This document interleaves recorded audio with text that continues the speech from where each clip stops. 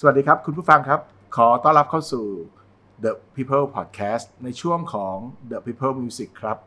รายการที่นำเสนอเรื่องราวสารพันหลากหลายแง่มุมสำหรับคนรักเสียงดนตรีดำเนินรายการโดยรักอนันต์ ฤประดิษฐ์และเอกวิทยวัฒน์ปัญญาเลิศวุฒิสวัสดีครับคุณเอกครับสวัสดีครับผมครับวันนี้ก็เป็นอีกโมเมนต์หนึ่งของเราในเรื่องของดนตรีนะครับเนื่องจากว่าถ้าเกิดว่าคุณผู้ฟังที่ stay at home ช่วงนี้นะครับหรือ work from home ก็ตามเนี่ยจะพบว่าเรามีกิจกรรมหนึ่งที่เรานิยมทำกันอย่างมากก็คือการเข้าไปดูพวก streaming media ทั้งหลายนะครับแล้วก็ใน Netflix ตอนนี้ก็จะมีหนังที่น่าสนใจหลายๆเรื่องด้วยกันและหนึ่งในจำนวนนั้นนะครับที่เกี่ยวข้องกับเรื่องของดนตรีแล้วก็แน่นอนครับว่าเป็นหนังที่คู่สร้างเองก็ถือว่ามีชื่อเสียงมากแล้วก็ทำหนังเรื่องนี้ให้เกิดความอื้อฉาวแต่ประเด็นถกเถียงได้ไม่น้อยเหมือนกันนั่นคือหนังที่เกี่ยวข้องกับเรื่องราวในชีวิตของนักทรัมเป็ตแจ๊สนะครับนักประพันธ์ดนตรีผู้นำวงดนตรีนักปฏิวัติดนตรีไม่ว่าจะเรียกเขาว่าอะไรก็ตามเนี่ยก็ถือได้ว่าเป็นบุคคลที่สำคัญอย่างมากนะครับไม่ใช่ใครที่ไหนครับนั่นคือไมล์ส์ เดวิสนั่นเองนะครับในภาพยนตร์เรื่อง Miles Davis Birth of the Cool เนี่ยก็จะเป็นเรื่องราวหนึ่งที่คิดว่าหลายๆท่านอาจจะได้ชมแล้วนะครับแต่ถ้าบางท่านยังไม่ได้ชมก็ขอแนะนำให้ไปชมเพราะว่ามีมิติแง่มุมที่น่าสนใจแล้วเป็นประเด็นที่เราจะนำมาพูดคุยกันในวันนี้เป็นจำนวนมากเลยครับทราบมาว่าคุณเอกเพิ่งจะได้ชมมาสดๆร้อนๆเลยใช่ไหมครับครับเป็นไงบ้างครับอารมณ์ของไมล์ เดวิสยังวิญญาณของไมล์ เดวิสยังสิงอยู่ในร่างหรือเปล่าเนี่ยใช่ครับเพราะว่าแน่นอนว่าไมล์ เดวิสเนี่ยเป็นเขาเรียกว่าเป็นยอดนักดนตรียอดศิลปินที่เป็นนักปฏิวัติเขาเรียกว่าเป็นนักปฏิวัติวงการเพลงแจ๊สอย่างแท้จริงครับเพราะว่าผลงานของเขาแต่ละชุดก็จะเขาเรียกว่าจะบ่งบอกถึงดนตรีแนวดนตรีที่เปลี่ยนไปหรือว่าเขาเรียกว่าเป็นการปฏิวัติดนตรีในแต่ละยุคเลยก็ว่าได้ครับ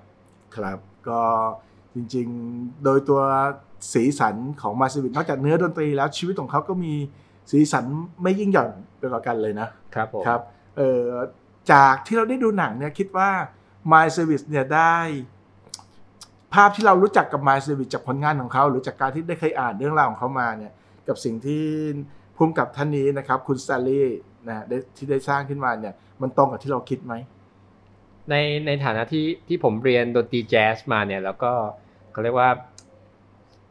ผ่านการฝึกฝนผ่านการเรียนรู้บทเพลงของมาเยอะมากนะครับแล้วก็เลยดูหนังไปก็แง่มุมหนึ่งที่ทำที่ตัวหนังแสดงให้ถ่ายทอดมาให้เราได้เห็นก็คือเขาเรียกว่าในการยกอัลบั้มเด่นๆของมาที่แบบว่าเปลี่ยนวงการอย่างเช่น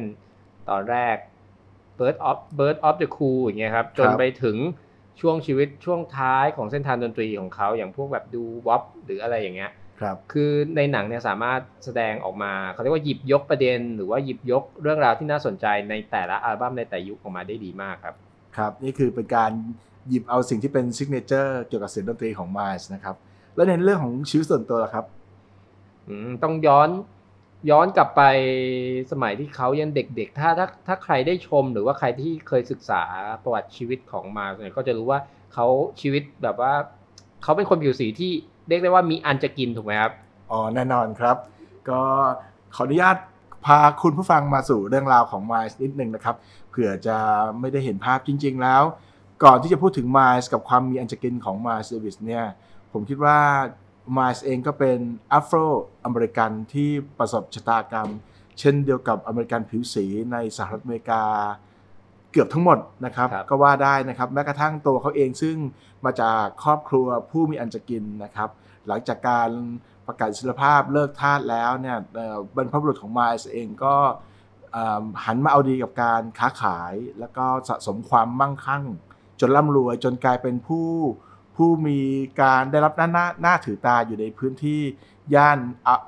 อัลตันแล้วก็อีสต์เซนต์หลุยส์อยู่พอสมควรทีเดียวนะครับแล้วคุณพ่อเองก็ของไมล์เองเนี่ยเขาก็มีอาชีพเป็นทันตแพทย์นะครับก็เป็นแล้วก็ทั้งพ่อและแม่เองก็รักเสียงดนตรีพ่อเนี่ยเป็นคนรักดนตรีแจ๊สตัวยงเลยนะครับแต่ที่บ้านเองก็ร่ำรวยมากนะครับคือมีพื้นที่มีอาณาบริเวณมีคอกม้านะครับไมล์ในตอนเด็กเนี่ยสามารถที่จะขี่ม้าได้แบบตามใจชอบอยากจะทำอะไรก็ทำคือชีวิตของคนที่ ไม่เคยเจอถูกdiscriminate มาก่อนนะครับแต่ในวันดีคืนดีก็มาเจอเพราะว่ามันเป็นสิ่งที่อยู่ทั้งในสิ่งแวดล้อมรอบบ้านแล้วก็เจอในเมืองใหญ่อย่างนิวยอร์กซิตี้ด้วยประเด็นที่มันสำคัญมากๆคือมันมีภาพถ่ายเก่าๆที่ไมล์เคยถูกตำรวจ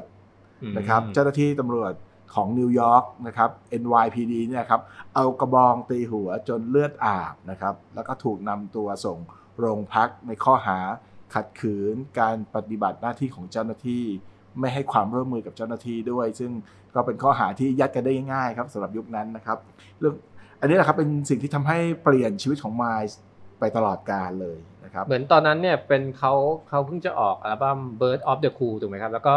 ได้กำลังอัดเสียงอยู่ครับอัดเสียงเสร็จแล้วนะครับแต่ว่าวันนั้นเล่นที่ Birdland ใช่ไหมครับเล่นที่ Birdland ในฤดูร้อนถ้าจำไม่ผิดน่าจะเป็นวันที่20กว่านะครับของเดือนสิงหาคมปี1959ตอนนั้นไมล์ก็อายุพอสมควรครับ33เป็นศิลปินดังแล้วนะพ้นจากอิทธิพลของหลายๆคนก้าวขึ้นมาเป็นศิลปินที่มีชื่อเสียงมากแล้วนะครับแล้วก็จริงๆวันนั้นจากคำบอกเล่าของไมล์ในหนังสืออัตชีวประวัติก็คือเขาอยู่ตรงนั้นเพราะว่าอากาศมันร้อนมันเป็นเดือนสิงหาคมพื้นที่ในบาร์ในเบิร์ดแลนด์น่าจะร้อนมากแล้วก็เขามาพร้อมกับสาวผิวขาวคนหนึ่งนะครับจะด้วยความที่เจ้าหน้าที่เห็นแล้วมันไม่พอใจอยากให้ไมล์ไปให้พ้นหน้าหรืออะไรก็ไม่ทราบตอนที่ยื้อยุดอยู่นั่นแหละครับมีตำรวจอีก3คนเห็นเข้าก็วิ่งเข้ามาแล้วก็ไม่พูดพร่ำทำเพลงครับตีหัวก่อนเลยนะครับนะฮะก็สะท้อนให้เห็นว่าจริงๆแล้วชีวิตของคนที่เป็นแอฟริกันอเมริกันในสหรัฐอเมริกาไม่ว่าคุณจะอยู่ในฐานะไหนตั้งแต่ระดับต่ำสุดจนถึงระดับที่ถือว่าเป็นเซเลบริตี้ของสังคมนะครับก็คุณก็ไม่มีโอกาสที่จะรอดพ้นเรื่องเลสิซึมนะครับหรือการเหยียดชาติพันธุ์ได้นะครับก็ไมล์ก็เป็นคนหนึ่งทำให้ชีวิตของเขาส่วนหนึ่งเนี่ยก็จะค่อนข้างจะเรียกว่าไงเดียค่อนข้างจะกลด่านะครับว่าทำคนขาวทั้งที่เอาเข้าจริงแล้วเขาเองก็ใช้งานนักดนตรีผิวขาวไม่น้อยเหมือนกันซึ่งเดี๋ยวเราค่อยคุยในเรื่องของรายละเอียดกันนะครับเอากลับมาที่ว่าไมล์มาจากครอบครัวที่ร่ำรวยแล้วก็มีชีวิตหรูหรานะครับสูตรที่เขาใส่เนี่ยที่ผลิตจากเนื้อผ้าที่เรียกกันว่า Harris Tweed นะครับเป็นสูตรที่มีราคาแพงสูตรที่ไมล์สวมใส่ตัวหนึ่งว่ากันว่าราคาประมาณ 3,000 เหรียญก็แสนกว่าบาทนะครับคิดง่ายๆนะครับชอบขับรถซุปเปอร์คาร์ชอบควงสาวสวยนะครับไปไหนมาไหนแล้วก็จากการแต่งงานของเขา 2-3 ครั้งเนี่ยนะครับภรรยาก็ล้วนแต่เป็นคนหน้าตาดีทั้งนั้นเลยใช่ส่วนใหญ่จะล้วนจะเป็นนักแสดงดารานักร้องนางเอกต้นนะครับครับเขาเลยได้ฉายาหนึ่งครับว่าเป็น The Prince of Darkness นะครับก็เป็นเจ้าชายแห่งความมืดดำไอ้คำนี้คือเจ้าชายก็บ่งบอกสถานะว่าไม่ธรรมดาใช่ไหมครับDarkness ของเขาก็คือมันเต็มไปด้วยมันมีความดำมืดที่ให้ค้นหามันเต็มไปด้วยความน่าค้นหามีความซับซ้อนอยู่ข้างในครับก็จริงๆแล้วครับกลับมาที่อีสต์เซนต์หลุยส์ที่เขาเติบโตมานะครับก็เป็นพื้นที่ที่เขาก็มีโอกาสได้รับการปลูกฝังให้เล่นดนตรีนะครับอายุ13ก็ได้รับทรัมเป็ตมาเล่นนะครับแล้วก็ครูของเขาก็เป็นเพื่อนกับนักทรัมเป็ตที่มีชื่อเสียงมากๆแล้วก็น่าจะเป็นคนที่สร้างอิทธิพลต่อการเล่นทรัมเป็ตของไมล์ในยุคแรกนั่นก็คือคลาร์กเทอร์รี่นะครับคลาร์กเทอร์รี่ก็จะใช้ลิ้นใช้เมาส์พีซนะฮะไม่ใช่ลิ้นนะครับเมาส์พีซที่มีลักษณะที่คือในทางเทคนิคเนี่ยผมไม่แน่ใจแต่ถ้าในกลุ่มนักทำเป็ดน่าจะรู้ว่า mouthpiece ที่ยี่ห้อ HEIM นะฮะ HEIM เนี่ยจะเป็น mouthpiece ที่ให้ย่านเสียงกลางที่ค่อนข้างดีมากแต่จะเล่น high register ได้ไม่ค่อยสูงนักนะครับคือหมายถึงว่าเล่นไม่สามารถจะสร้างโน้ตสูงลำบากหน่อยนึงแต่ย่านเสียงกลางถึงโทนต่ำเนี่ยมันจะดีแล้วมันจะให้ความรู้สึกที่ค่อนข้างนวลอบอุ่นหน่อยนวลหน่อยนึงนะครับซึ่งไมค์ก็ใช้ตรงนี้อยู่นะครับแล้วก็ทำให้เหมือนกับว่าวิธีการเล่นของเขาที่ผ่านมาเนี่ยก็จะไม่เห็นว่าเขาจะเล่นอะไรที่เป็นโน้ตสูงเลยเมื่อเทียบกับนักทำเป็ดในรุ่นนั้นที่เขาเติบโตมานะครับ คลาร์กเชอรี่เป็นคนหนึ่งแหละครับที่เป็นเหมือนกับว่าเป็นอิทธิพลของเขาโดยที่ครูสอนทำเป็ดก็เป็นเพื่อนของคลาร์กเชอรี่แล้วก็วันดีคืนดีนะครับจากการฟังแผ่นเสียงของคนนั้นคนนี้เนี่ยนะครับแล้วก็ติดตามความคืบหน้าของวงการแจ๊สในช่วงที่ไมล์เกิดคือปี 1926 ในช่วงที่ไมล์กำลังสนใจดนตรีแจ๊สอย่างจริงๆจังๆก็คืออยู่ในช่วงประมาณอายุวัยรุ่นครับประมาณ18-19 ปีนะครับซึ่งก็แน่นอนว่าหลังจากจบจากไฮสคูลก็ต้องหาที่เรียนต่อแต่ก่อนที่จะไปหาที่เรียนต่อเนี่ยมันมีวงดนตรีของบิลลี่เอ็กซ์ไทน์นะครับเป็นวงบิ๊กแบนด์ที่พานักดนตรีหัวก้าวหน้าในนั้น2คนมาแสดงที่เซนต์หลุยส์นะครับก็คือดิซี่เกลเลสปีมือทำเป็ดแล้วก็ชาลีพาร์เกอร์นะครับซึ่ง2คนนี้ในเวลาต่อมาก็คือผู้สร้างตำนานบีบอปอัลเลรันนะครับที่ทำให้นักดนตรีแจ๊สหลายคนต้องมาเรียนดนตรีในรั้วสถาบันเพราะว่าดนตรีบีบอปเป็นดนตรีที่มีความลึกซึ้งซึ่งว่างๆเราจะมาคุยเรื่องนี้ให้ฟังกันนะครับทันทีที่มาถึงเซนต์หลุยส์นะครับมาก็ค่อนข้างแบบว่าอยากจะไปหาฮีโร่ของเขามากๆแล้ววันดีคืนดีก็คือว่าเนื่องจากว่านักทำเป็ดจากการเดินทัวร์ตารางทัวร์แน่นๆในวงบิ๊กแบนด์ซึ่งปีนักดนตรีหลาย10ชีวิตเนี่ยมันก็ต้องมีคนป่วยเป็นธรรมดาปรากฏว่ามือทำเป็ดคนที่3ของวงป่วยครับแล้วก็ด้วยจังหวะที่ดีมากครับมาได้รับการทำหน้าที่นั้นนะฮะหลังจากที่ออดิชั่นแบบอย่างรวดเร็วแล้วก็ผ่านครับก็คือได้เล่นอยู่ที่นั่นเป็นเวลาประมาณถ้าจำไม่ผิดน่าจะ2 สัปดาห์ครับตอนนั้นเนี่ยมายเพิ่งอายุเหมือนเพิ่งจบช่วงไฮสคูลถูกไหมครับอายุ18ได้ยังไม่ถึง18เสียทีเดียวครับประมาณนั้นครับใช่อยู่ประมาณนั้นแหละ18แล้วก็พอทีมของบิลลี่เอ็กซ์ไทน์สิ้นสุดการทัวร์ของเขาที่อิสเซนต์หลุยส์แล้วก็ไปที่อื่นต่อเนี่ยมายส์ก็เฝ้าฝันที่อยากจะไปแสวงหาประสบการณ์ดนตรีที่เขารักที่นิวยอร์กนะครับโดยที่ขอพ่อกับแม่ซึ่งมีกำลังทุนทรัพย์มีกำลังทางเศรษฐกิจอยู่ก็คือมายจะไปเรียนในสถาบันดนตรีที่มีชื่อเสียงมากๆและแน่นอนคนที่เรียนนอกจากจะต้องเก่งแล้วเนี่ยก็น่าจะต้องมีสตางค์พอสมควรนั่นคือ Juilliard School of Music ครับก็มายส์ก็ไปเรียนอยู่ที่นั่นนะครับก็นี่แหละครับเป็นเรื่องราวของมายส์ในจุดเริ่มต้นที่ทำให้เขาเข้าไปสู่วงโคจรของดนตรีที่เมือง Big Apple แห่งนี้นะครับหรือนิวยอร์กซิตี้นั่นเองผมเสริมนิดนึงครับคือหลังจากที่อ่านแล้วก็ดูเนี่ยมันจะมีคนที่ชอบถามมาครับว่าทำไมคุณถึงต้องเข้าไปเรียนอย่างในระบบอะไรอย่างเงี้ยครับผมแล้วมาเขาพูดกลับมาได้ดีมากเลยผมชอบมากเลยคือเขาบอกว่าครับหลายคนเคยมีคนแก่พูดกับเขาว่าถ้าการที่คุณไปเรียนเนี่ยในแบบมีระบบหรือว่าไปเรียนตามทฤษฎีเนี่ยบางครั้งมันอาจจะทำให้ดนตรีของคุณเนี่ยมันขาดความเป็นธรรมชาติเราอาจจะต้องเล่าย้อนไปอีกนิดนึงคือก่อนหน้านี้ศิลปินหลายๆคนที่เป็นผิวสีที่ดังๆทั้งหลายเขาไม่ได้เรียนในรั้วมหาวิทยาลัยยังไม่มีรูปแบบการเรียนที่แบบว่าเป็นระบบนะครับยังไม่มีสิ่งที่เรียกกันว่า formal education สำหรับนักดนตรีแจ๊สนะครับเพราะนั้นการที่มาไปเข้าไปเรียนเนี่ยมันก็เลยกลายเป็นคำถามตัวเป้งๆเลยว่าคุณจะไปเรียนทำไมในเมื่อมันไปเรียนแล้วธรรมชาติในการเล่นของคุณเนี่ยอาจจะหายไปการที่คุณเรียนทฤษฎีแบบนั้นเนี่ยมันจะทำให้คุณเล่นเหมือนคนขาวอะไรอย่างเงี้ยครับแต่มาร์ชเขาตอบกลับมาว่าสิ่งที่เขาต้องการเนี่ยคือเขาอยากจะเห็นว่าโลกดนตรีทั้งหมดเนี่ยมันเป็นยังไงเขาอยากจะเห็นภาพรวมทั้งหมดว่าดนตรีมันสามารถแตกแขนงหรือว่าสามารถจะเป็นอะไรได้อีกมากมายอะไรเงี้ยครับนั่นคือสิ่งที่มาร์ชตอบวันนั้นแต่เอาข้อจริงๆนะครับคุณเอกผมว่ามาร์ชเนี่ยใช้เวลาอยู่ที่นิวยอร์กซิตี้ในช่วงปีแรกๆเนี่ยเวลากลางคืนเนี่ยติดตามชาลีพาร์เกอร์ไอดอลของเขาแล้วก็อาจจะเข้ามาเรียนในช่วงเวลากลางวันซึ่งแม้ว่าจะตั้งใจเรียนแค่ไหนก็คงร่างกายคงยังไม่พร้อมครับและจนถึงวันหนึ่งไมล์ก็ต้องตัดสินใจเลือกว่าจะไปทางเส้นทางไหนทำให้เขาต้องทิ้งการเรียนที่จูเลียร์ดไปในที่สุดนะครับก็แน่นอนครับชาลีพาร์เกอร์เป็นพื้นที่สำคัญนะครับช่วงนั้นดนตรีบีบอปเกิดขึ้นพอดีแล้วก็ในช่วงปี 1945 ซึ่งไมล์อายุ 19 นะครับแล้วเรียนอยู่ที่จูเลียร์ดแล้วก็ติดตามชาลีพาร์เกอร์เนี่ยมันเป็นช่วงที่ความสัมพันธ์ของชาลีพาร์เกอร์กับดิซซี่ค่อนข้างตึงนะครับแล้วก็แน่นอนว่าถ้าดิซซี่ไม่ได้เป็นมือทรัมเป็ตในวงของชาลีพาร์เกอร์นะครับตัวเลือกอัน ระดับถัดมาก็คงจะหนีไม่พ้นไมล์ส์เดวิสนะครับแล้วก็แน่นอนครับหลังจากที่สหภาพนักดนตรีหยุดการประท้วงนะครับที่เรียกกันว่าเป็นเรื่องของอะไรนะ recording ban นะครับในปี 1945 ที่มีการบันทึกเสียงกันกับค่ายเพลงเล็กๆที่ชื่อว่าซาวอยเนี่ยนะครับไมล์ส์เดวิสเลยถูกลากไปเป็นมือทำเป็ดนะครับแต่ในบางเพลงไมล์ไม่ถนัดและคุ้นเคยมากเพียงพอนะครับ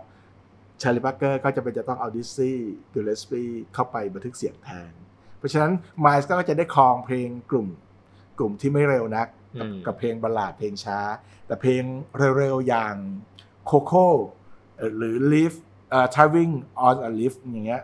เป็นฝีมือโซโล่ของดิสซี่กิลเลสปีแทนครับก็อันนี้คือช่วงเวลาที่ไมล์เอาตัวเองไปอยู่ถูกที่ถูกเวลามากเลยนะครับซึ่งการเกิดขึ้นของดนตรีบีบอปก็ถูกมองว่าเหมือนกับเป็นนิวเคลียร์ฟิสิกส์ใช่ไหมฮะเป็นอะตอมิกบอมเป็นอะไรที่ใหม่มากที่เขาเปรียบเทียบกันนั้นเพราะว่าในช่วงปี 1945 เป็นช่วงที่สิ้นสุดใกล้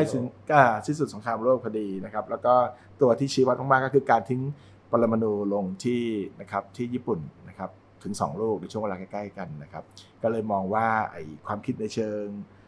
ฟิสิกส์ในเชิงของนิวเคลียร์ฟิสิกส์เนี่ยเป็นสิ่งที่ใหม่มากดนตรีบีบอปก็มีลักษณะไม่แตกต่างกันไมล์อยู่กับชาร์ลี ปาร์เกอร์ประมาณ20 เดือนนะครับในระหว่างนั้น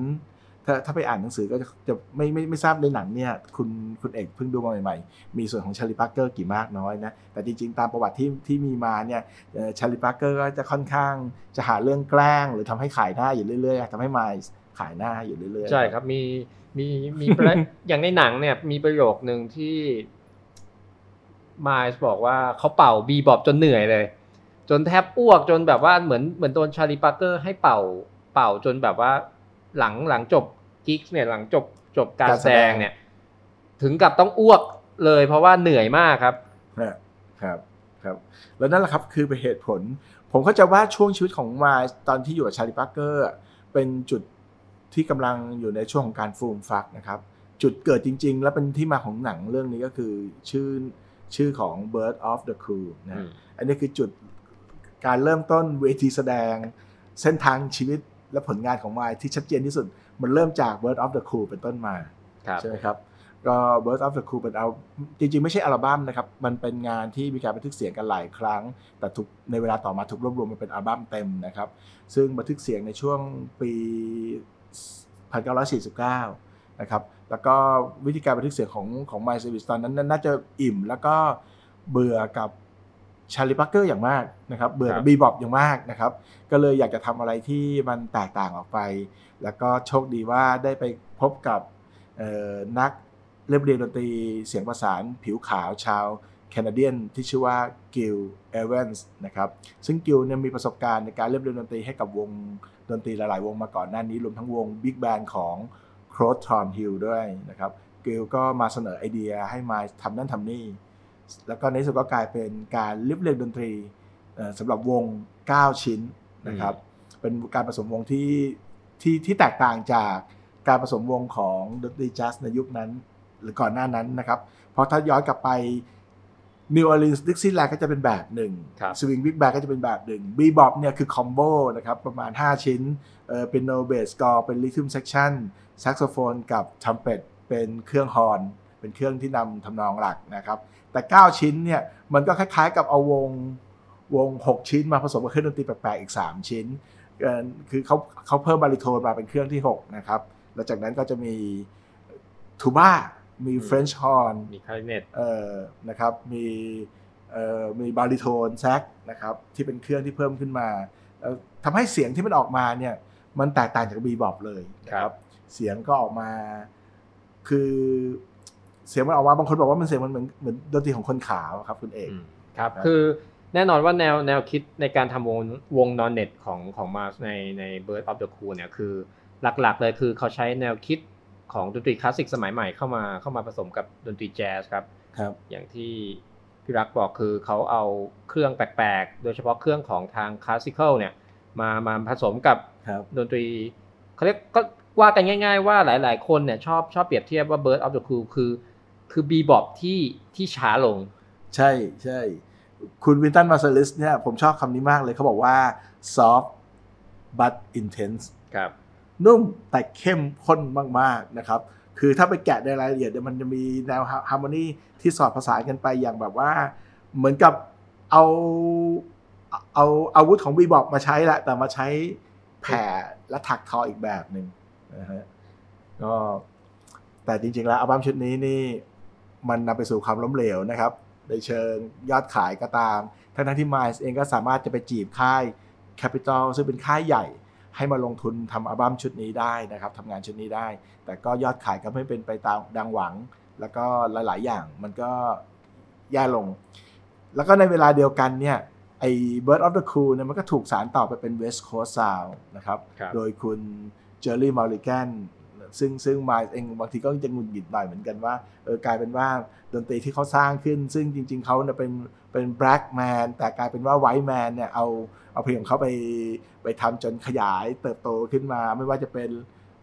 เลนนี่ทิสซาโนไม่ว่าจะเป็นเจอร์รี่มัลลิแกนเนี่ยทำให้เขาแบบเอาสิ่งเหมือนกับไปปล้นไอเดียเขามาอันนี้ก็มาอดคิดไม่ได้แต่จริงๆนั่นเป็นแค่งานเป็นแค่บางแง่มุมในความรู้สึกของเขาครับแล้วก็มายรู้สึกว่ามายต้องไปต่อนะครับช่วงนั้นมายเองก็ไปเทศกาลดนตรีปารีสแจ๊สเฟสติวัลด้วยนะแล้วก็ได้รับการปฏิบัติแบบว่าเยี่ยงพระเจ้าคือเขาเป็นศิลปินที่ได้รับการยอมรับนะจากคนยุโรปมากแล้วก็อย่างที่ทราบกันครับว่าตลอดช่วงเวลาในสหรัฐอเมริกาที่ดนตรีแจ๊สตกต่ำนั้นนักดนตรีแจ๊สจำนวนไม่น้อยไปยุโรปเพื่อหาโอกาสใหม่ที่ดีกว่าแล้วก็คนฟังเพลงที่ยุโรปก็มักจะให้การต้อนรับศิลปินผิวสีจากอเมริกาด้วยดีนะครับคือจุดหนึ่งที่อยากจะพูดไฮไลท์ตรงนี้คือว่าหลังจากที่เขากลับมาเนี่ยเขากลับเข้ามาสู่ช่วงเวลาที่เรียกกันว่า Blue Time เป็นช่วงเวลาตกต่ำนะครับหลังจากที่โลดโผนโจรทะยานมาและคิดว่าสิ่งที่ตัวเองหมายมั่นปั้นมือมาจะทำได้สำเร็จเนี่ยเมื่อมันไม่ได้อย่างที่คิดเนี่ยนะครับมายส์ก็ตัดสินใจเข้าสู่สิ่งที่เขาเกลียดมากที่สุดนั่นก็คือยาเสพติดครับนะครับซึ่งจริงๆแล้วตอนอยู่กับชาลีพาร์เกอร์เป็นจังกี้เป็นคนติดยาที่ทำทุกอย่างให้ได้มาซึ่งเงินอยู่แล้วนะครับแล้วมายส์ก็เป็นถุงเงินหนึ่งนะครับไม่ว่าจะโดนโกงค่าตัวบ้างโดนยืมเงินบ้างโดนอะไรต่อมีอะไรนะครับซึ่งมายส์เองไม่ว่าจะโดนชาลีพาร์เกอร์ปฏิบัติแย่ยังไงเนี่ยแต่ในช่วงเวลาหนึ่งในช่วงเวลาท้ายของชีวิตของชาลีพาร์เกอร์มายส์ก็ยังให้โอกาสอยู่เสมอนะครับมันรักเขาในฐานะที่เป็นครูเป็นเทิดทูนเขาในฐานะเป็นคนที่เขาชื่นชมนะครับแต่อย่างไรก็ตามมายส์เองเกลียดการติดยาแต่มายส์ก็หนีไม่พ้นยาเสพติดนะครับเขาทำยังไงต่อครับคุณเอกคือหลังจากกลับมาจากฝรั่งเศสเนี่ยเขาเรียกว่าสิ่งที่ติดอยู่ในใจของเขาคือมันเหมือนกลับมาในประเทศที่เขาต้องโดนเหยียดเชื้อชาติอีกครั้งนะครับมันเลยกลายเป็นอีกหนึ่งเหตุผลที่ทำให้เขาติดเฮโรอีนทั้งวันทั้งคืนคือเอาง่ายๆว่าดนตรีเนี่ยก็เล่นไปแต่อีกสักพักนึงไม่กี่นาทีก็เสพเฮโรอีนอีกอะไรอย่างเงี้ยครับจนกลายเป็นว่าเขาซึมเศร้าจนแบบว่าขุกอยู่กับตัวเองกับที่อพาร์ตเมนต์อย่างเดียวแต่บุคคลที่ดึงเข้ามาเป็นใครเอ่ยเป็นภรรยาครับแล้วก็พ่อของเขาใช่ไหมฮะครับภรรยานี่น่าจะตอนนั้นน่าจะเป็นฟรานเซสใช่ป่ะครับฟรานเซสเดวิสในประวัติถ้าเราอ่านประวัติของไมล์เดวิสครับเอกภรรยาคนแรกก็คือฟรานเซสนะครับเดวิสนะครับหรือฟรานเซสเทเลอร์คนที่2ซึ่งเป็นนักร้อง R&B ชื่อเบ็ตตี้เมบี้เบ็ตตี้นะครับแต่เอาเข้าจริงๆแล้วก่อนฟรานเซสเนี่ยไมล์เนี่ยเคยแต่งงานมาก่อนตอนอายุ16นะฮะแต่โอเคเรื่องราวตรงนี้มันไม่ค่อยปรากฏชัดเจนนักตอนที่เขาแต่งงานตอนนั้นเนี่ยน่าจะทำให้ครอบครัวผิดหวังกับไมล์อย่างมากเพราะว่าทั้งพ่อทั้งแม่เนี่ยเดิมทีหวังจะให้ไมล์เป็นหมอนะครับแล้วก็ให้ดนตรีเนี่ยซึ่งส่งเสริมลูกให้เรียนและเล่นดนตรีแต่ให้ดนตรีนั้นเป็นแค่สิ่งที่เป็นพื้นฐานสำหรับชีวิตนะฮะเป็นสิ่งที่เป็นทำให้ชีวิตเติมเต็มยิ่งขึ้นเมื่อไมล์ต้องแต่งงานเร็วนะครับแล้วก็ต้องมาเจออย่างนี้อีกนะครับก็คือมาหันมาสู่การเล่นดนตรีอย่างจริงจังก็เลยทำให้ทั้งคู่ก็ต้องทำใจนะครับ แล้ววันที่นักดนตรีคนนี้ปีกหักนะครับร่วงกลับบ้านเนี่ยฮะถูกลากกลับไปเพราะไมล์ไปต่อไม่ไหวนะครับก็เลยต้องไปกระทำการที่เรียกกันว่าหักดิบภาษาอังกฤษเรียกว่า cold turkey นะครับคือหักดิบด้วยการอดยาครับขังตัวเองมาไว้นะครับขังไว้จนในที่สุดก็สามารถที่จะก้าวพ้นมันออกมาได้คิดว่ามันเป็นเรื่องที่ยากไหมครับคุณเอก แน่นอนครับแต่ว่าหลังจากนั้นเนี่ยมันก็เหมือนจากปีกหักก็เหมือนเขาเกิดใหม่อยู่นะครับเพราะว่าเขาได้มีโอกาสทำอัลบั้มกับ Prestige ใช่ไหมครับช่วงนั้นใช่ครับจริงๆช่วงนั้นบ๊อบไวสต็อกเจ้าของค่าย Prestige ก็ตามหามาตั้งแต่ช่วงเขาติดยาละนะครับแล้วก็พอกลับมาอีกครั้งหนึ่งในช่วงปี 1954 เป็นต้นมาเนี่ยชีวิตเขาดีขึ้นจากหน้ามือเป็นหลังมือเลยนะครับก็มีการทำวงดนตรีเริ่มจากการมีวง All Star มาก่อนนะครับและหลังจากนั้นก็เริ่มมีการพยายามถูกแนะนำว่าจริงๆแล้วถ้าไมล์อยากจะมีตัวตนที่ชัดเจนมากยิ่งขึ้นก็จะต้องมีวงดนตรีที่แน่นอนสมาชิกวงดนตรีที่แน่นอนของตัวเองนะครับจริงๆไมล์เองก็ได้คนเก่งมาคนหนึ่งแล้วนะเป็นมือแซกชื่อว่าซันนี่ลอเรนซ์นะครับซึ่งอายุน้อยกว่าไมล์ไม่กี่ปีนะครับซันนี่ลอเรนซ์เก่งมากแต่อยู่กับไมล์ถึงระยะหนึ่งเหมือนรู้ตัวว่ายังไม่แก่พรรษาพอขอลาออกจากวงไปฝึกซ้อมต่อคนแบบนี้ก็มีด้วยนะเอกครับแต่ปรากฏว่าคนที่มาแทนเนี่ยอายุน้อยกว่าแต่ดันเหมือนแบบว่าเป็นคนมีของครับเขาคือใครครับเนี่ยคนนั้นคือจอห์นโคเทรนครับจอห์นโคเทรนนะครับเป็นมือซักนะครับจากจริงๆมาจากนอร์ทแคโรไลนาครับแต่พื้นฐานไปรวมตัวกับเพื่อนดนตรีรุ่นใหม่อยู่ที่ฟิลาเดลเฟียนะครับก็เป็นเพื่อนรุ่นราวเขาเดียวกับพวกจอห์นนี่กริฟฟินนะครับแล้วก็แน่นอนฟิลาเดลเฟียคนที่ชักนำมาก็คือมือกลองประจำวงของไมล์ก็คือฟิลลี่โจโจนส์นะครับชื่อฟิลลี่ก็คือมาจากฟิลาเดลเฟียนั่นเองนะครับเพื่อให้รู้ว่าตัวเองนั้นไม่ใช่โจโจนส์ที่เป็นป้าโจโจนส์มือกลองของวงคาเบซี่ซึ่งเป็นดนตรีที่เป็นรุ่นอาวุโสกว่านั้นนะครับฟิลลี่โจโจนเนี่ย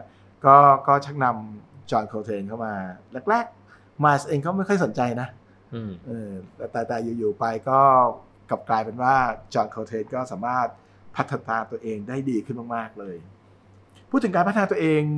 อยากจะพูดอีกจุดหนึ่งก็คือว่าตอนที่เขาเจอกับกิล เอแวนส์เนี่ยกิลเนี่ยเป็นนักดนตรีที่แน่นอนครับว่ามีพื้นฐานด้านไอเดียด้านฮาร์โมนีด้านทฤษฎีด้านการเรียนดีช่วงนั้นไมล์ได้เรียนเพิ่มเติมจากการเอาสกอร์ของกิล เอแวนส์เนี่ยกลับไปอ่านครับนะครับเลยทำให้เขาแตกแขนงแล้วแม้ว่าอัลบั้มBirth of the Cool จะล้มเหลวนะครับแต่ความสัมพันธ์ระหว่างเขากับกิล เอแวนส์ยังมีมาต่อเนื่องในรูปแบบของงานเพลงที่กิลนั้นเป็นนักเรียบเรียงเสียงประสานให้ในอีกหลายๆอัลบั้มถัดมานะครับโอเคเมื่อมีจอห์นโคเทรนแล้วเป็นไงครับคุณเอกเหมือนรถยนต์ติดเครื่องเทอร์โบใช่ครับแล้วก็รวมเมื่อรวมกับภาค Rhythm Section คนอื่นอย่างพอแชมเบอร์อย่างเงี้ยครับหรือเลดการ์แลนด์ตอนนั้นเนี่ยเขาเรียกว่ามันกลายเป็นเหมือน All Star Team เหมือนกลายเป็น Dream Team ของมาแล้วก็หลายๆคนเรียกแบบวงเนี้ยว่าเป็น The First Great Quintet ของมาถูกไหมครับตั้งแต่แล้วก็หลังจากนั้นเนี่ยอัลบั้มที่พวกเขาทำด้วยการผนึกกำลังกันเนี่ยโอ้โหเรียกได้ว่าเป็นหนึ่งในอัลบั้มตำนานที่นักดนตรีแจ๊สหรือว่านักเรียนแจ๊สเนี่ยต้องฟังเลยครับชุดไหนครับมีหลายชุดมากส่วนใหญ่จะเป็นชุดที่ลงท้ายด้วยกิ้งทั้งหลาย ing ของเขาเนี่ยแต่ตัดตัว g ออกก็คืออาจจะมี in อาจจะมี cooking walking relaxing steaming ใช่ครับนะครับก็เป็นซีรีส์ที่ออกมาจริงๆแล้วPrestige เป็นค่ายเพลงเล็กๆครับอัดแล้วก็ไม่ค่อยมีตังค์ไปปั๊มครับบางทีอัดปีนี้นะครับแต่กว่าจะได้ออกก็อีก3ปีก็มีนะครับนั่นคือบางทีเป็นช่วงเวลาที่หลายๆคนอาจจะงงว่าอ้าวไมล์ไปอยู่กับอีกค่ายนึงแล้วทำไม Prestige ยังออกอัลบั้มอีกนะครับเพราะไมล์เริ่มดังเนี่ยก็จะถูกค่ายเพลงที่ใหญ่กว่าอย่าง Columbia Records นะครับซึ่งปัจจุบันก็คือ Sony Music นะครับคว้าตัวไปนะครับแล้วก็การคว้าตัวไปอยู่กับค่ายใหญ่อย่างโคลัมเบียเนี่ยมันก็ก่อเกิดอัลบั้มใหม่ที่แบบว่าดังกว่าเดิมของมาอีกครับ ก็คือ Kind of Blue ครับซึ่งก็เป็นอัลบั้มที่บันทึกเสียงในช่วงเดือนเมษายนนะครับผมไม่แน่ใจน่าจะเป็นช่วงประมาณต้นปีของเดือนของปี1959ครับนะครับซึ่งเป็นอัลบั้มที่ยังติดอันดับนะครับอัลบั้มขายดีสูงสุดตลอดกาลสำหรับเพลงแจ๊สนะครับKind of Blue ครับก็เป็นอัลบั้มที่คือมันไม่ใช่แค่คนแจ๊สฟังนะครับคนในแวดวงดนตรีสาขาไหนก็ฟังนะครับโดยอัลบั้มชุดนี้ก็เหมือนกับเป็นการสร้างความแตกต่างใช่ไหมฮะมันต่างจากที่เคยทำยังไงคือเขาทำ Bird of the Cool มาแล้วเนี่ยมันทำให้เกิดคำว่า Cool Jazz ขึ้นมา Cool Jazz ไปต่อยอดเป็น West Coast นะครับแล้วก็เป็นดนตรีที่ออกไปทางชายฝั่งตะวันตกของอเมริกันเป็นดนตรีที่นักดนตรีผิวขาวเล่นกันเยอะหน่อยนึงนะครับสังเกตว่าสาย West Coast มีอาจจะมีผิวสีปะปนอยู่บ้างแต่ส่วนใหญ่เป็นผิวขาวมาถูกดึงไปแล้วตอนที่ทำอัลบั้มที่ออกกับ Prestige ก็จะเป็นพวก Working Cooking Streaming อะไรพวกนี้ก็จะเป็นอารมณ์เป็นส่วนหนึ่งของกระแสทานฮาร์ดบ็อปพอดีใช่ครับนะครับโดยไม่ตั้งใจนะครับคือจริงๆ Miles เองก็มีแนวทางเป็นของตัวเองครับแต่ช่วงนั้นมันก็จะมีศิลปินอย่าง Horace Silver Art Blakey มี Clifford Brown มีใครต่อใครซึ่งสร้างสีสันอย่างมากในช่วงนั้นนะครับแล้วอยู่ดีวันดีคือดีทำไม Miles ถึงสร้างความแตกต่างออกมาในรูปของอัลบั้ม Kind of Blue ครับคืออย่างที่เราคุยกันเมื่อกี้นะครับ Crew The Bird of the Crew เนี่ยบ่งบอกสะท้อนให้เห็นถึงดนตรีแนวคูลแจ๊สที่มาทำถูกไหมครับแล้วก็ช่วงฮาร์ดบอปช่วงเพสติกที่เราคุยกันคือเป็นฮาร์ดบอปแต่ Kind of Blue เนี่ยเป็นเขาใช้ต้องบอกก่อนว่าอัลบั้มนี้เขามีแนวคิดในการนำทฤษฎีดนตรีหลักๆ1อย่างใส่เข้ามาในอัลบั้มก็คือเรื่องของ chordal harmony คือทฤษฎีดนตรีที่นับโน้ตแบบจะผมยกตัวอย่างง่ายๆคือ1ไป4ไปอีก4ตัวอย่างเงี้ยครับถัดไปอีก4ตัวเขาเรียกว่าเกิด fourth chord หรือ chordal harmony ขึ้นมาแล้วก็เกิดเป็นแนว modal jazz ครับซึ่งดังมากและฮิตมากสำหรับ Kind of Blue ครับแล้วก็น่าจะสะใจ Miles มั้งครับ Miles ไม่อยากจะเล่นดนตรีตามเชนแบบเดิมๆหรือเปล่าครับส่วนหนึ่งใช่ครับเพราะว่าแน่นอนว่าฮาร์ดบอปเนี่ยยังอิงพื้นฐานของการเล่นแบบบีบอปอยู่แต่ว่า Kind of Blue เนี่ยมันเป็นการที่แบบว่าโมเดลแจ๊สของเขาเนี่ยมันเหมือนการเอา Bird of Cool หรือเอาแนวคิดทฤษฎีคลาสสิกหรือทฤษฎีที่เป็นรูปแบบของดนตรีสมัยใหม่เนี่ยเข้ามาโซโล่เข้ามาอิมโพรไวส์ในแทร็กของเขาด้วยซึ่งมันกลายเป็นว่าโมเดลแจ๊ส Kind of Blue ของมาเป็นการเปิดโลกเป็นการปฏิวัติวงการดนตรีแจ๊สยุคที่กำลังจะเข้าช่วง60เลยครับครับก็คืองานออกมาในปีช่วงปี59แล้วก็เป็นอัลบั้มขายดีตลอดการนับจากนั้นเป็นต้นมาในช่วง60มันก็คงจะเห็นความเปลี่ยนแปลงเยอะนะครับ Miles เองเนี่ยถ้าอ่านหนังสือจากอัตชีวประวัติของเขาที่พูดคุยกับ Quincy Troupe แล้วเนี่ยจะเห็นว่า Miles จะมีคำว่า FUCK เยอะมากเลยนะครับ FUCK Master เนี่ยนะเยอะมากแล้วก็ดูเป็นคนที่ปากจัดพรุสวาทเยอะแล้วก็เป็นคนที่เนื่องจากว่าเสียงของเขาเนี่ยเขามีปัญหาเรื่องลำคอเสียงก็จะแหบด้วยเสียงจะเป็นเอกลักษณ์หน่อยถ้าใครเคยได้ยินเสียงเขานะครับเพราะฉะนั้นก็เลยกลายเป็นแบบว่าคนที่เข้าถึงยากนะเป็นคนที่ดู aggressive พอสมควรนะครับแล้วก็แน่นอนครับว่า Miles ไม่พอใจแค่ Kind of Blue ไม่พอใจวิธีการเล่นแบบ modal หรือการ improvisation ผ่านโหมดนะครับแต่อยากจะทำต่อสิ่งที่เขาพยายามจะเพิ่มเติมก็คือช่วงเวลานั้นในลูกวงหลายๆคนก็กระเด็นกระดอนไปจอห์นโคเทนก็ไปเป็นวงไปทำวงของตัวเองใช่ไหมครับเลดการแลนไปมีวินตันเคลลี่มาช่วงหนึ่งนะครับในช่วงKind of Blue กระเด็นออกกระดอนไปเขาได้จุด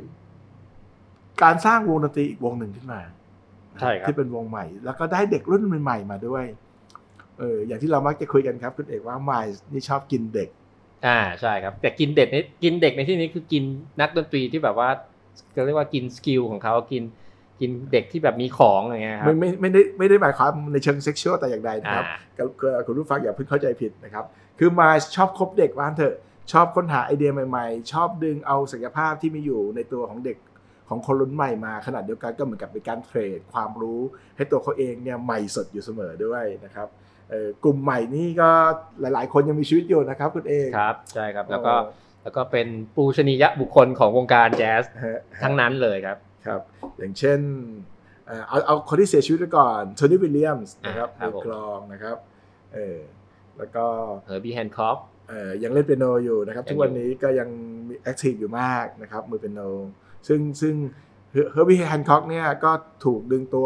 มาช่วยงานโดยที่เป็นนักดนตรีที่เอาเข้าจริงก็มีพื้นฐานมาจากดนตรีคลาสสิกมาก่อนนะครับเป็นพวกคลาสสิคอลเทนครับแล้วก็มีรอนคาร์เตอร์มือเบสฮะโหยังฟิตอยู่นะเข้าใจว่ายังฟิตอยู่นะป๋า ใครครับเนี่ยแล้วก็แน่นอนมือแซกโซโฟนเนี่ยเขาเรียกว่าเป็นตำแหน่งสำคัญของมาตลอดก็คือเวนชอร์เตอร์ครับครับใช่ครับคือหลังจากจอห์นโคเทรนดูเหมือนว่าเขาก็จะได้คนนู้นคนนี้มาช่วยงานอยู่บ้างอย่างแฮงค์โบวีนะครับแล้วก็จอร์จโคแมนอะไรอย่างเงี้ยนะครับแต่เวนชอร์เตอร์ตอบโจทย์ที่สุดนะครับเวนชอร์เตอร์จริงๆเองก็เคยอยู่กับอาร์เบเกอรี่มาด้วยนะครับคืออาร์เบเกอรี่เป็นเหมือนโรงเรียนดนตรีเป็นสำนักตรรกศิลาก็จะมีมือแซกมือทำเป็ดหมุนเวียนเปลี่ยนผ่านกันอยู่เยอะนะครับแล้วในที่สุดเนี่ยเวนชอร์เตอร์ก็มาลงเอยกับMy Service และทั้ง5คนนี้ก็เลยถูกเรียกว่าเป็น The Second Great Quintet นะครับหรือวงดนตรี5ชิ้นที่มีความสำคัญเป็นวงที่2ในชีวิตการทำงานของ Miles ครับคือก่อนต้องเล่าย้อนนิดนึงว่าก่อนจะเกิด Second Great Quintet เนี่ยมาก็ค่อนข้างจะเหลวไหลอยู่ช่วงหนึ่งก็คือมีเป็นช่วงที่เขาเสพโคเคนหนักแล้วก็บวกกับเขามีปัญหาอาการบาดเจ็บที่น่าจะสะโพกใช่ไหมครับผมใช่ครับสะโพกแล้วก็มันทำให้เวลาเขาเจ็บปวดเนี่ยเขาต้องหันไปพึ่งยาเสพติดเพื่อแบบในความคิดที่ว่าแบบมันอาจจะบรรเทาอาการบาดเจ็บให้น้อยลงแล้วก็บวกกับความเครียดแล้วก็เรื่องยาเสพติดเนี่ยมันทำให้เขามีปัญหากับภรรยาถึงขั้นแบบว่าไปต่อยหน้าถ้าใครไปอ่านนี่ก็จะเห็นเลยว่าแบบว่ามันมีอยู่ในหนังด้วยหรือเปล่ามีอยู่ในหนังครับมีที่แบบว่าฟรานเซสเขาออกมาบอกเลยว่าเขาแค่ไปชมว่าควินซี่โจนส์เนี่ยหล่อครับใช่ครับแล้วก็หันหน้ามาอีกทีเนี่ยเขาบอกว่าเบลอเลยดาวขึ้นเลยเพราะว่าโดนมาซัดแล้วหลังจากนั้นเนี่ยทั้งคู่ก็ระหองระแหงกันจนเลิกกันจนแล้วก็สุดท้ายก็นั้นรู้สึกว่าจะเลิกกันแล้วก็มาเจอคนใหม่ช่วงประมาณปี1968ครับใช่ครับแล้วก็หลังจากที่เขาแบบว่าเลิกกับภรรยาแต่แน่นอนว่าความท้าทายในดนตรีของเขามันทำให้เกิด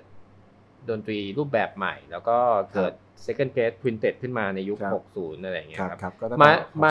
มาเคยพูดแล้วก็พูดผมชอบมากครับประโยคที่เขาพูดเขาบอกว่าการที่เขาดึงนักดนตรีรุ่นใหม่เนี่ยมาเล่นกับเขาเนี่ยเขาก็คิดว่าความเรื่องอายุความแก่เนี่ยมันไม่ได้ช่วยให้เก่งขึ้นหรอกใครที่คิดว่าจะเอานักดนตรีแก่ๆมาเล่นด้วยกันแล้วก็จะคิดว่าจะช่วยทำให้วงเนี่ยเก่งขึ้นเนี่ยมันไม่ใช่เรื่องจริงเลยเขาบอกว่าความเก่งนั้นน่ะไม่ช่วยอะไรเลยอายุมันไม่ได้เกี่ยวกับเรื่องของดนตรีเลยแม้แต่น้อยถ้าเก่งคือเก่งถ้าไม่เก่งคือไม่เก่งอันนี้เขาพูดอย่างนี้เลยนะครับครับโอ้โหก็แน่นอนครับ ก็นี่คือช่วงที่มาสก็จะได้เด็กใหม่ๆเข้ามานะครับพูดถึงฟรานเซสเทเลอร์หรือฟรานเซสเดวิสนิดนึงนะครับที่คนที่ถูกเรียกว่าเป็นภรรยาคนแรกอย่างเป็นทางการของมาสกันแล้วกันนะครับเธอได้ขึ้นปกอัลบั้มของมาสด้วยนะใช่ครับครับถ้าแ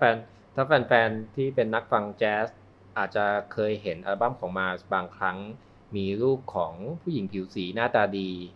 อยู่น่าจะหลายอัลบั้มอยู่นะครับอัลบั้มที่แบบว่าอัลบั้มเปิดตัวเลยเดบิวต์อัลบั้มแรกเนี่ยคืออัลบั้ม Someday My Prince Will Come ถูกต้องครับแล้วก็คุ้นอีกอัลบั้มนึงคือ ESP ใช่ครับนั่นแหละครับแล้วจะเป็นรูปของฟรานเซสขึ้นอยู่หน้าปกครับแต่ก็ทั้งคู่ก็นะครับชีวิตสมรสก็ลงเอยด้วยจุดที่ต้องแยกทางกันนะครับไมล์ก็ได้สุภาพสตรีคนใหม่มาแทนที่นะครับและหลังจากนั้นก็จริงๆเรื่องราวของไมล์เนี่ยผมว่านะครับคุณเอกเราคุยกันไม่หมดในวันเดียวเราอาจจะขออนุญาตคุณผู้ฟังนะครับหยิบเอาวังแง่มุมมาพูดคุยต่อนะครับวันนี้เราไล่เรียงให้เห็นลำดับและพัฒนาการของไมล์เพื่อเชื่อมโยงกับหนังนะครับที่มีการเผยแพร่ทาง Netflix นะครับซึ่งสำหรับคนที่อยากจะหาชมคิดว่าน่าจะหาชมได้ไม่ยากเซิร์ชคำว่า Miles Davis แล้วก็โคลอน Birth of the Crew ได้เลยนะครับคุณก็จะพบกับหนังซึ่งเป็นภาพยนตร์ในรูปแบบสารคดีนะครับเป็นด็อกิเมนทารีที่คุณสแตนลีย์เป็นผู้สร้างขึ้นนะครับแล้วก็เป็นนักสร้างที่เอาเข้าจริงแล้วเขาเป็นแอฟโรอเมริกันเหมือนกันที่มีประวัติในการทำงานหนังมาอย่างค่อนข้างโชคโชนทีเดียวครับผมโดยภาพรวมของหนังเรื่องนี้แม้ว่าจะมีนักวิจารณ์บอกว่ามันยังใส่สาระบางอย่างเกี่ยวกับตัวไมล์ได้ไม่ได้มากเพียงพอแต่จุดหนึ่งในมุมมองของผมก็คือว่าอย่างที่คุณเอกเล่าให้ฟังครับเขาสามารถที่จะเก็บเอาเกร็ดละพันอันละน้อยนะครับมาเล่านะครับเอาเรื่องเราเล็กๆมาเล่าทำให้หนังมันมีเสน่ห์และน่าติดตามมีช่วงหลับไหมครับดูหนังเรื่องนี้ไม่มีเลยครับจริงเรื่องของเขาน่าสนใจมากเพราะว่าถ้าเรามีเวลาอีกสักเอพิโซดนึงเนี่ยนะน่าคุยมากเลยคือตัวหนังก็สะท้อนให้เห็นคือว่ามาเนี่ยนอกจาก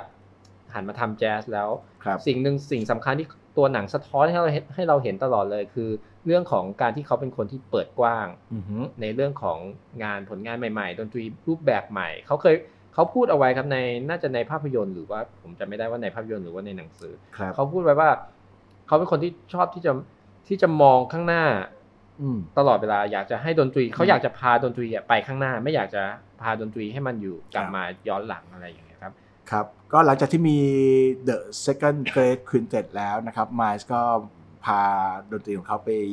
ให้ผู้ฟังได้สัมผัสกับมิติใหม่ๆของดนตรีในรูปแบบอื่นๆอีกไม่ว่าจะเป็นฟิวชั่นนะครับอิเล็กทริกแจ๊สมิวสิกแล้วก็จนถึงช่วงท้ายของชีวิตเองเขายังทดลองเอาผสมผสานกลิ่นของดนตรีฮิปฮอปกลิ่นของสตรีทมิวสิกที่อยู่ข้างถนนในนิวยอร์กเอาบรรยากาศของเสียงไซเรนเสียงนอยส์ของบิ๊กซิตี้อย่างนิวยอร์กไปใส่ในอัลบั้มสุดท้ายของเขาซึ่งบางคนบอกว่านั่นเป็นจุดเริ่มต้นของดนตรีแบบเอซิดแจ๊สด้วยนะครับก็มีแง่มุมที่จะพูดถึงเยอะนะครับแต่วันนี้เนี่ยผมคิดว่าเดี๋ยวเราคงได้จะขอคุณผู้ฟังต่ออีกสัก1เอพิโซดนะครับแต่ในวันนี้เนี่ยอันนึงที่เมื่อกี้คุณเอกพูดถึงอยู่พอดีก็คือ Quincy Jones นะครับเมื่อ Miles Davis เนี่ยไม่ยอมทำอะไรนะครับ